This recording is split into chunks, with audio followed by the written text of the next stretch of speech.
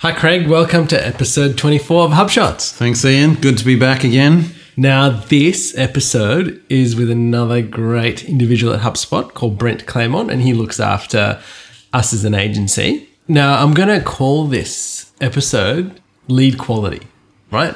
It's something we all deal with in our businesses, and I think that he has some really great points about lead quality. So, I think one of the biggest things is setting expectations with people. Yeah, he's really good about covering that and just this whole idea of it's not a sprint, it's a marathon and the massive benefits you get from it. And what I really liked about him, we say he looks after us as agency owners, but he's in touch with so many different companies and also how agencies work with those businesses, with top performing marketing managers. He's got really good insights into how successful marketing managers are working. Yeah, and another thing I want to just highlight is, having SLAs between teams. Like, what's the expectation? It's such a good point he makes there. And that actually came up with a few of the people we were talking to at HubSpot. So it's a common theme, and I think he explains it really well. Yeah, and I think the one final thing is the benefit of saying no to some prospective customers because they just don't fit. That's right. He has a really good point around having a shared understanding of what a good lead is and not a bad lead. You say no to the bad leads and And finally, listen out for that bell in the interview. You'll see what it means. That's good, isn't it? All right, take it away, Brent. My name's Brent Claremont. I'm the first channel consultant in APAC for HubSpot, a title I'm pretty proud of. Fundamentally, my role is to work with agencies who resell HubSpot and also use HubSpot for themselves. What I love about HubSpot, I suppose it's nearly an unknown quantity at this stage in Australia. You either know it or you've never heard of it compared to the States. So it's cutting edge of SaaS and loving every day of it. Great. So you deal with agencies and you also deal with onboarding customers that are new to HubSpot. What kinds of challenges are you seeing those new to HubSpot facing? And what are the kinds of typical solutions that successful companies are using? It's a good question, Craig. There's so many different ways to answer it. I think that on the agency side, the most successful marketing managers truly understand inbound.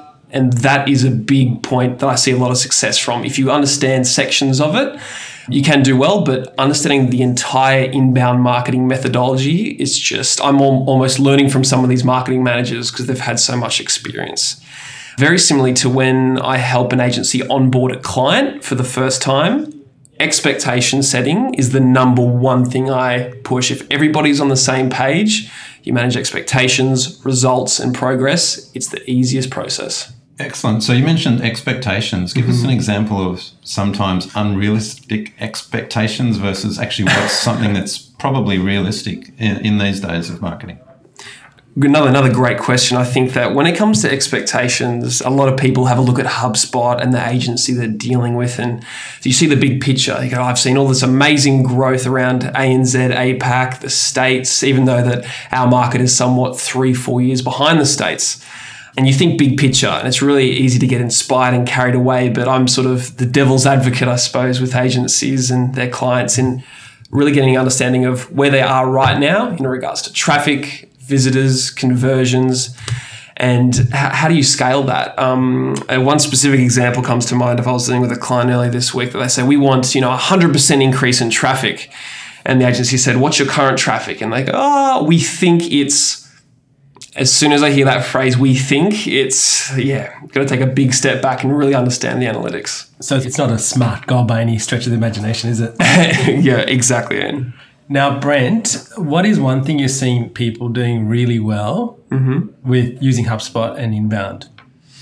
So things I'm seeing agencies and direct clients doing, I'd say twofold. One is very much, again, the inbound marketing methodology. You understand that, everything else falls into place. Getting a bit more granular, something I've seen over the past 10 months, the best performing marketing managers in agencies have excellent SLAs, so referring to service level agreements with their clients. So again, a little bit of expectation setting, but for example, if I'm getting more granular, would be about content requirements. So if we are going to be posting blogs on your behalf, our SLA will be in 72 hours. If we don't hear anything back from the client, we'll take that as you saying, we can now process this, saving time, giving real confidence to the agency to do so. Yeah, that's great. And so what's one thing you would say that people can really improve on across the board, something that's standing out to you? What I've seen people do well would definitely be, again, back on the SLA point, but defining what their good fit customer is, and as strange as it sounds, turning away customers who don't fit that perfect mold, which is very hard. It's easier said than done. Right. Can I pick up on that point? So let's say our listeners, say a marketing manager is listening to this and they're thinking, they're not yet on HubSpot, but they're thinking, well, it's something we're considering. What is actually a good fit? Do you have kind of a definition or a general concept of a great fit for HubSpot? Yes, Craig, with that, I'd say it really depends on what your industry is. Over my lifetime of working with, and again, I'm in my late 20s, so I only have around the six year experience mark. But in my previous role, I worked with big pharmaceutical companies like Pfizer, Eli Lilly. I've worked with educational facilities like universities. So I've got a nice spread, and it's never a clear fit. It's having a look at your current customer base and saying, this client has just been perfect from beginning to end. Why is that?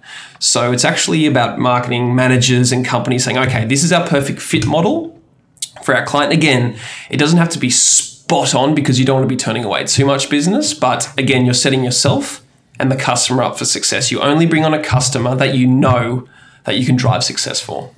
Do you have an example of a customer that maybe wanted to onboard with HubSpot, but you actually thought, you're not ready for it or you're not a good fit? Is there any specific characteristics that come to mind? I suppose there's definitely a few. And again, one of the parts I love about sales with HubSpot is our salespeople will actually tell a partner that we don't think this is a good deal. I've never seen that on a sales floor. Again, that's just a personal experience. There's some excellent companies out there. But how much confidence does that build when a salesperson is telling you, don't sell at this stage? I mean, it's really refreshing. It really builds confidence. But at the end, we want to solve for the customer. And again, to your point, it's very much expectations of, hey, we want to try HubSpot for 3 months. That's a bit of a red flag for me. We want to try. It's a short term. This is a business decision. It's a long-term decision. It's a marathon, not a sprint with inbound. That's really good, Brent. Now, coming back to the experience you've had and understanding people out there really want quick results, what's one of the best things you've seen that people are doing that's actually delivering results quickly and getting people going quickly?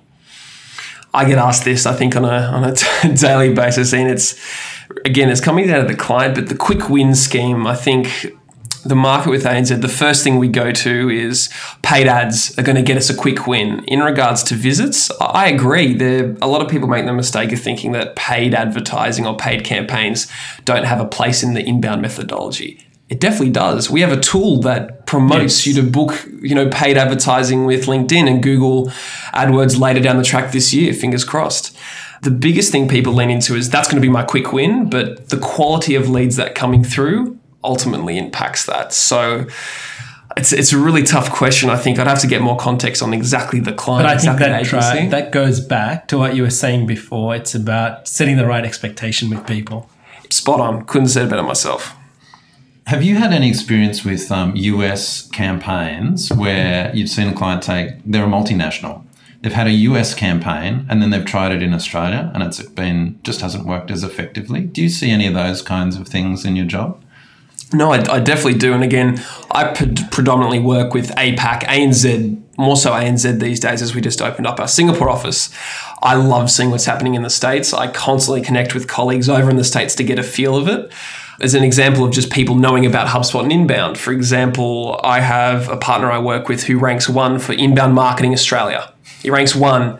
That is not yielding a lot of traffic right now, purely for the insight that I didn't know about HubSpot when I got approached. So much to that point I was in Boston about 10 months ago for training, and I was wearing a HubSpot shirt as, I was loving HubSpot and training there. And somebody stopped me in an elevator and said, "Oh, do you work for HubSpot? Oh, I'd love to learn about it." A random person I'd never even seen was just in my hotel. Whereas I struggle to explain inbound or HubSpot to friends and family here. So there's so many use cases of the states simply utilizing inbound, whereas here it's not a good fit. I wouldn't say not a good fit, but there's a lot more education we need to do. We need to be better here. I think healthcare is a big example. there's so much potential here, but different legal requirements from the US to here and the way it's done is just a bit of a hard point. Now, that's really interesting because we're seeing a lot of, we're delivering leads, we're delivering quality to businesses, but then we have sales on the other side. And there's a lot around sales enablement and how sales fits in with this. And, HubSpot's coined a term called marketing, right?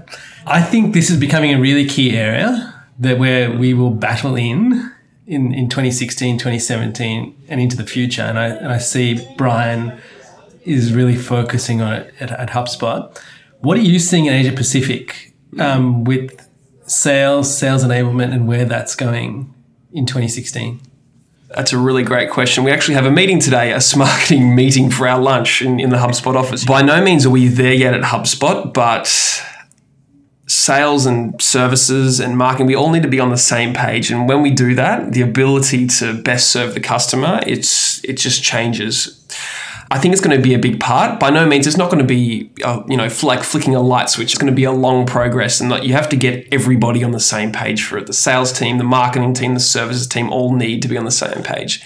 Easier said than done, though. Hanging out with you guys at Inbound really made me realize that you guys probably already do that.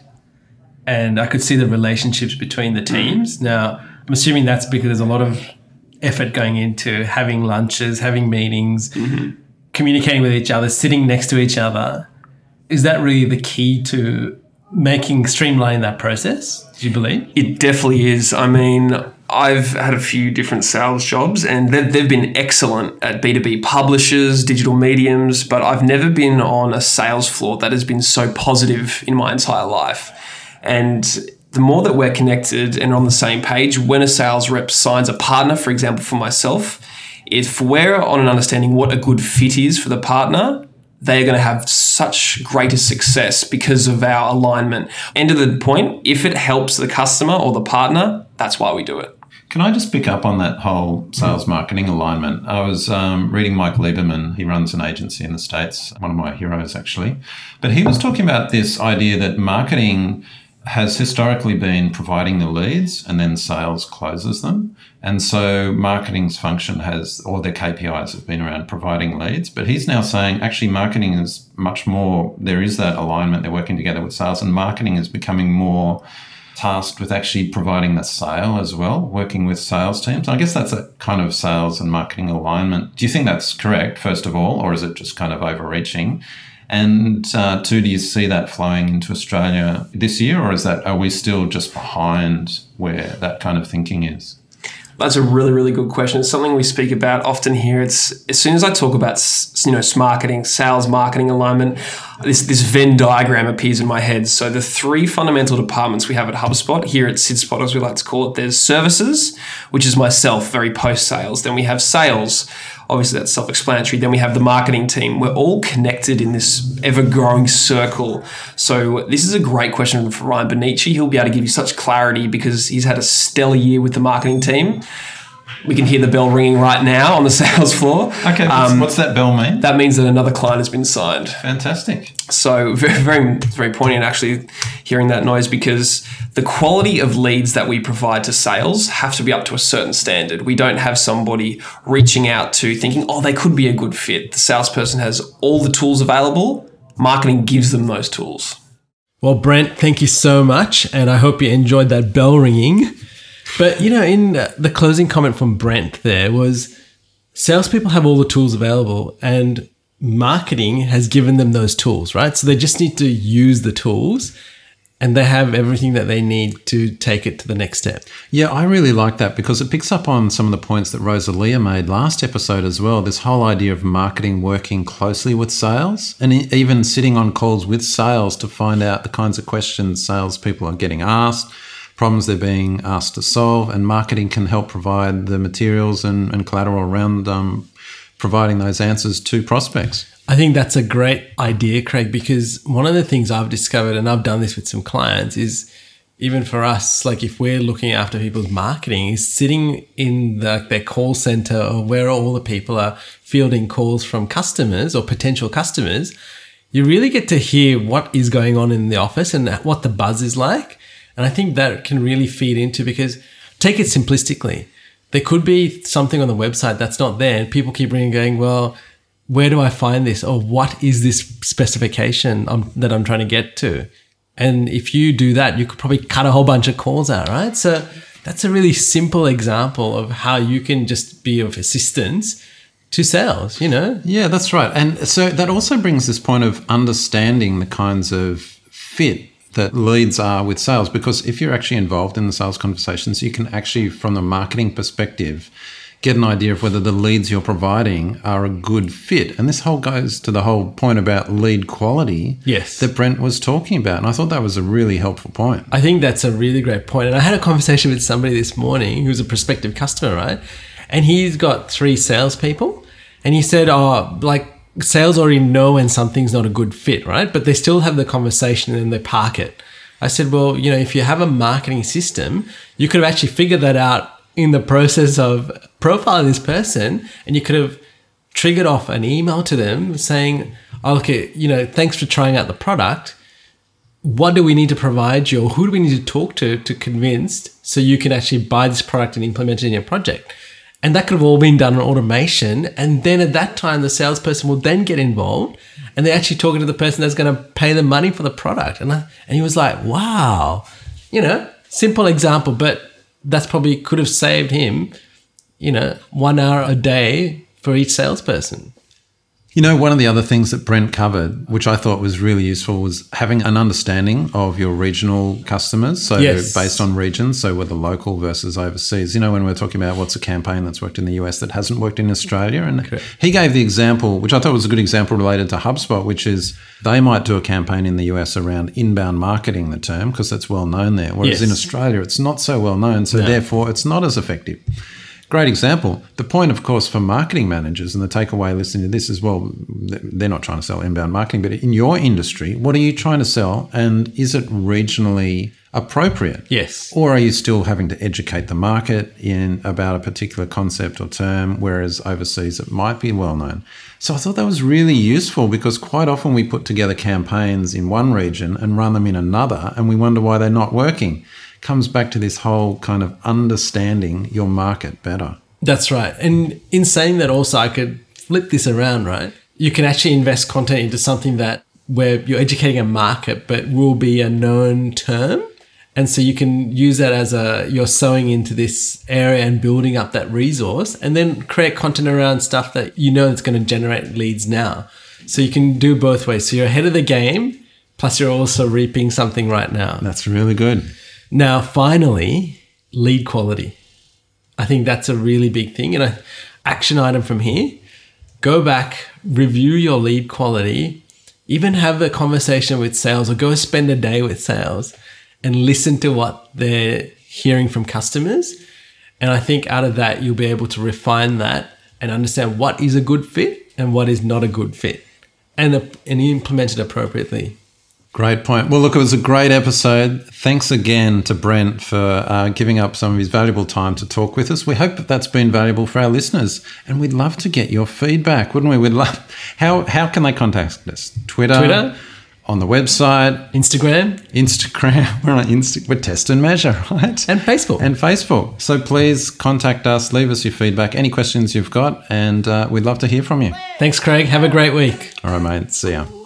Thank you for listening to this episode of HubShots. For show notes, resources, HubSpot news, including practical strategies you can implement, visit us at hubshots.com.